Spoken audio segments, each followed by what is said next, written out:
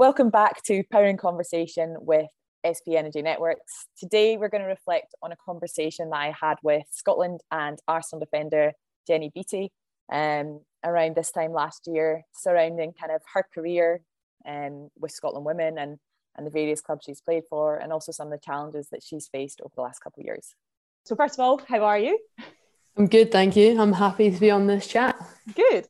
So before we dive into your career and all your very many achievements, I know you're not long back from back surgery. How's rehab going? It's good. I had surgery. I think I'm about almost 4 weeks post back surgery now. But to be honest, I was just so glad to get it done. I'd been managing my back pretty much since I was a kid, and it kind of been really bad the past year. So I was just grateful to get to the sort of root of the problem, and come home for 4 weeks is not much better than it was weird getting surgery at the end of a season, but it meant I could get a good chunk of time at home. So maybe 30, but still being pampered by parents is not so bad. Let's go back to the start in terms of your career. Obviously you've got a big rugby influence in your family from your dad and also your brother. What made you choose football? Yeah, good question, because I know your brother obviously plays, so there's an easy way to why you got into it. But no, for me, it was actually, my brother played a lot of football when he was really young, but it was actually one of my best friends in primary 4, I think it was. We decided to join the school boys football team, and I always think that made it so much easier because I was doing it with my best mate, who was a girl. And she went on actually to play hockey for Scotland. She doesn't play anymore, but so that for me was the most fun way to do it. I was just with friends in the playground and then joined the school football team basically, and that was it. I was hooked. I just loved sport. I'm sure you would have been the exact same. Like when you've got a big brother, or is your brother younger? Your brother's younger. I've got 2, so younger and an older. You're just totally immersed in it, and luckily enough went to a school that kind of threw you in every sport as well. I was just always really active and encouraged by my parents and family, but football was that one thing. I think I always loved team sports, number one, no matter if I played hockey or football or tennis and stuff like that. Team sports were always what I was drawn to, and I just loved football. Football, obviously, probably when we were growing up more so than now, it was a bit more, same with probably rugby, like a male dominated sport. Totally. Did you find there were more barriers in front of you in terms of kind of reaching your goals and reaching your potential because of that? On one hand, I think I genuinely think I got really lucky with the group I was in. I never really remember being bullied or the boys making it hard for me or, saying, "You're a girl, why are you playing football?" But there's 2 sort of standout moments for me that kind of, one was having to change in the referee's cloakroom pretty much, because I obviously wasn't allowed in the boys' changing room. So that was a bit of a weird moment. And then when we went away on trips, my mum had to come. Really? So that it says I was the only female, and I think because in amongst the boys' team, because all girls teams just didn't exist, similar to when you were a kid, it was just not an option. That's one of the coolest things I think now, being at bigger clubs and seeing all girls academies. I'm in awe of it, because I just think that's such a cool opportunity. Yeah, I feel the same way from a rugby point of view as well, because I played hockey all through my childhood up until I didn't actually start rugby until I was 25. I never had an opportunity to go and try rugby, let alone join a good team or anything like that. Right. So I think from a similar point of view, I look now and I'm just this is amazing, and it's it is super cool in terms of the opportunities they have. So in terms of, obviously you play for boys teams most of your childhood, when and how did you become involved in your first women's or girls football team? It just basically got to a point when I think it was you couldn't play with boys once you reached aged 14. So I remember, probably in this room actually, phoning, having conversations with my mum and dad, getting to age 14 and thinking I still want to play, what am I going to do? And at that point you got thrown into senior women's teams, because there was no bridging the gap anywhere. So it went from that, playing with sort of under 16s boys, to senior women's teams age sort of 14, 15. But in saying that, I loved the development. I loved Yeah. playing with the boys until that age, and then getting thrown into the deep end. Like, I think I was quite lucky physically. I've honestly been 5'10" since I was about probably Yeah, I that remember age. from when I was at school. Yeah. This giant used to turn up. Yeah, like it was. I was actually probably really lucky in that sense. If I was a late bloomer, I think I probably would have struggled. But I guess as well, like those experiences have probably really prepared you well for elite and professional sport in terms of you've never, well, growing up anyway, you were never in your comfort zone. Like obviously you grew up playing with boys and then you ended up playing in when you went into women's well above your age grade. Do you think that experience has actually put you in like a good kind of, I guess, mindset in terms of going into professional sport? yeah, I guess so. I mean, I didn't really turn fully professional until I was 22. It was very much semi-pro. Going from the Scottish Premier League to down in England when I was 18. Even when I was in Arsenal aged 18, it was still semi-pro. But no, 100%. I think that's one of the biggest things that I would encourage all young kids to do is to go out of your comfort zone. One of the best things I ever did was go and play abroad. Yeah. I played in Montpellier for an hour and a half, a year and a half. One match. Short spell. But like I say this to everyone, it was without a doubt the hardest thing I've ever done in my life. Like going away from home, albeit my brother was there playing rugby, but like a different language, all that stuff. The coach didn't speak a word of English. It was well and truly out of my comfort zone. But I definitely think playing with boys, playing in senior teams at a young age, yeah, you're probably right. It probably did put me on a little snowball effect to, okay, it's normal being out of your comfort zone, just roll with it. Was your goal always to play for Scotland? Yeah, I think, yeah. I mean, it's something as a kid, I genuinely don't think you even have that on your radar. I don't think it's like I didn't just having fun and playing football. Yeah, like I just loved it and kept playing and kept playing. I do remember we were on holiday in France for the France 98 World Cup. Yeah. So I maybe subconsciously that probably, I mean, I remember wearing Tammy hats in a Scotland shirt and just, I think France won it that year. And that was obviously the last major tournament that the men's team were at. Yeah. So for me to watch Scotland at a major tournament, that 100% probably lit a fire somewhere. Yeah.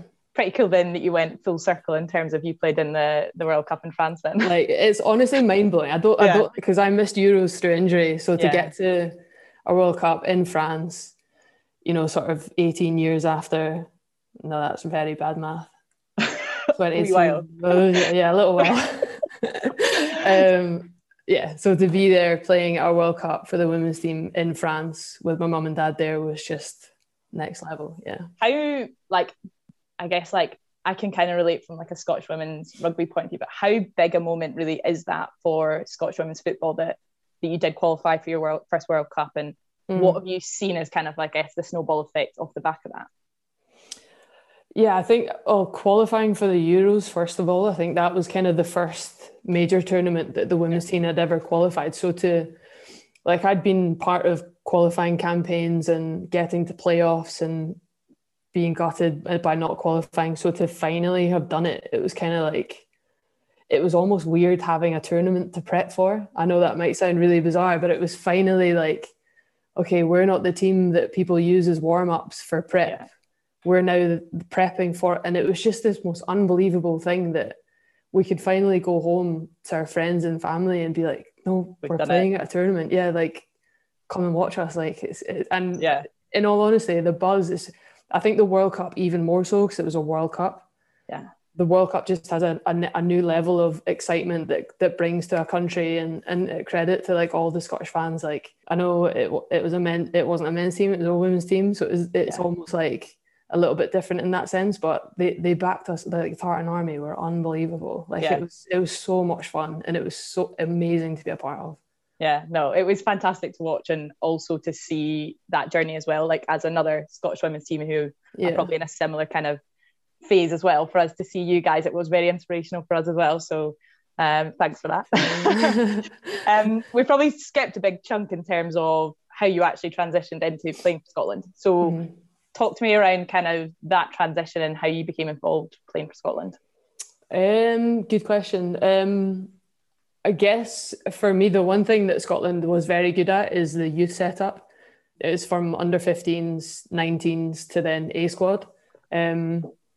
And I genuinely remember getting the first letter through the door for the under 15s camp. And I remember it was in Leipzig in Germany. And I just burst out crying because it's one of those things you just never think to be possible. And that was at under 15s level. And I think I was probably, I can't remember how old I was, 13, 14. And so to think I was going away with other footballers that were all girls at such a young age to go and play for your country, it was just the best possible opportunity I could have hoped for. And then I guess I just obviously got older and played through the age groups and got called up for my first senior camp when I was 16. So I think I came through pretty young and got my first cap when I was 17. So it was quite a quick transition through. But I loved my time in the youth squads. We qualified for 19s tournaments as well. And then before I knew it, had first senior cap, which was amazing. My mum flew to Cyprus to come and watch in an empty stadium. It was amazing. That's cool. And now somewhere in the region of 100 plus caps as well for Scotland, is that right? Yeah, it's been an unreal journey, honestly, like kind of similar to what you're saying, like to go through so many sort of qualifying campaigns. And I'm really glad that I sort of got to the tournament stage being a little bit older and be a bit more experienced to have that. I think if I was young, I think I would have been quite consumed by it because it is an intense thing playing for Scotland, but it's 100 times more intense playing at a tournament. And actually, the attention in the media was so I'm glad I kind of went through that a little bit older, but hopefully a couple more. In terms of this kind of more recent season, you've obviously had, I guess, off the back of all these highlights, quite a tough season. How, I guess, has this season kind of changed your perspective, I guess, on things in terms of your football? Yeah, I don't think it's hugely changed my perspective on everything, to be honest. I think being diagnosed with breast cancer in October and coming through it and being okay, your mindset just completely changes towards football. I'm so thankful for football and what it gives me, but now even more so. All I want to do this summer is get fit and get back to enjoying football and enjoying being back on the pitch.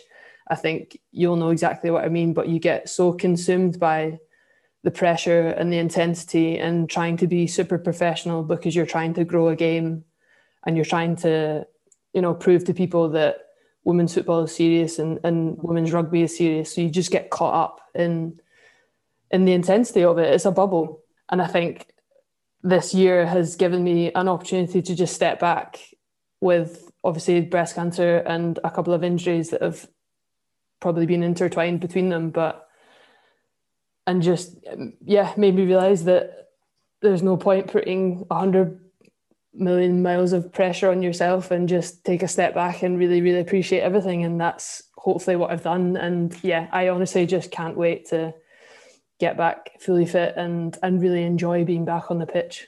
And I think as well, like I saw kind of what your teammates did for you in terms of that first game back that you played, in terms of both the teams had your name on the back of their shirts in the warm-up. And I guess as well, like, has it made you realise just like how incredible team sports is in terms of the support that you get from not only your team but other teams and people from other sports and stuff like that? Completely. I think, I touched on it earlier of why I think I ended up in team sports, and it's 100% the camaraderie that comes with it. And you'll know yourself, like when you're playing for a team, like you don't really have friends outside of that, like because it's so full time, and your teammates are your mates, they are your family. They're 100% my family away from family. And the way that they helped me and emotionally supported me through this past year has been something that I'll probably never be able to repay, because it was just so incredible. And the way that the football world came out and support, and you realize how many people are in that little world, and so many messages and amazing things.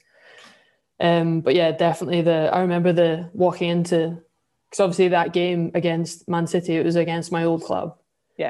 So walking into the change room and seeing my number 5 being in pink, and I kind of had that's really cool that's in pink. Like, And then I looked around and everyone had number Yeah. 5 and was in pink. And obviously at that moment I was just gone. Like, Yeah, no, I'm not surprised. Even when I saw it as someone completely disconnected, I was like, wow, that is so powerful. it was unbelievable, and it's testament to both clubs and how amazing they are, and the people that are involved at Man City, and the friendships that I still have there, and the relationships I built at Arsenal. It really was like an amazing moment and completely summed up team sport. So in terms of, I guess, rounding up and going full circle, we've talked a lot about your whole career. If you were giving advice to someone starting out on their football career, kind of a young girl coming into it, what would your advice be to them? I think, I've said a little bit about how football can become your everything. I think sometimes that's like dangerous territory. I think on one hand, I completely understand how people can become obsessed, and sometimes you have to be obsessed to be successful. I don't necessarily believe that. Yeah. I think it's important to have other things, whether it's, by the way, Dr. Rachel. Like, you'll know yourself, like when you're studying alongside something, it's such a good switch off, even though I'm sure you would have been very stressed at a lot of moments. Yeah. Like it was almost like a catch-22. It was like such a good thing and such a hard thing to do. Yeah. I always think the times when I've enjoyed football the most is when I've been studying or when I was at school. So I would encourage girls to keep studying, keep finding hobbies outside of their sport. And have that switch off, because then when you have to switch on, it's very intense. I hope you enjoyed listening to that inspirational conversation with Jenny Beattie around kind of the challenges that she's faced and just how brave she has been throughout them, and also raising awareness of such an important topic as well. Look out for our next episode of Powering Conversation with SP Energy Network coming next week.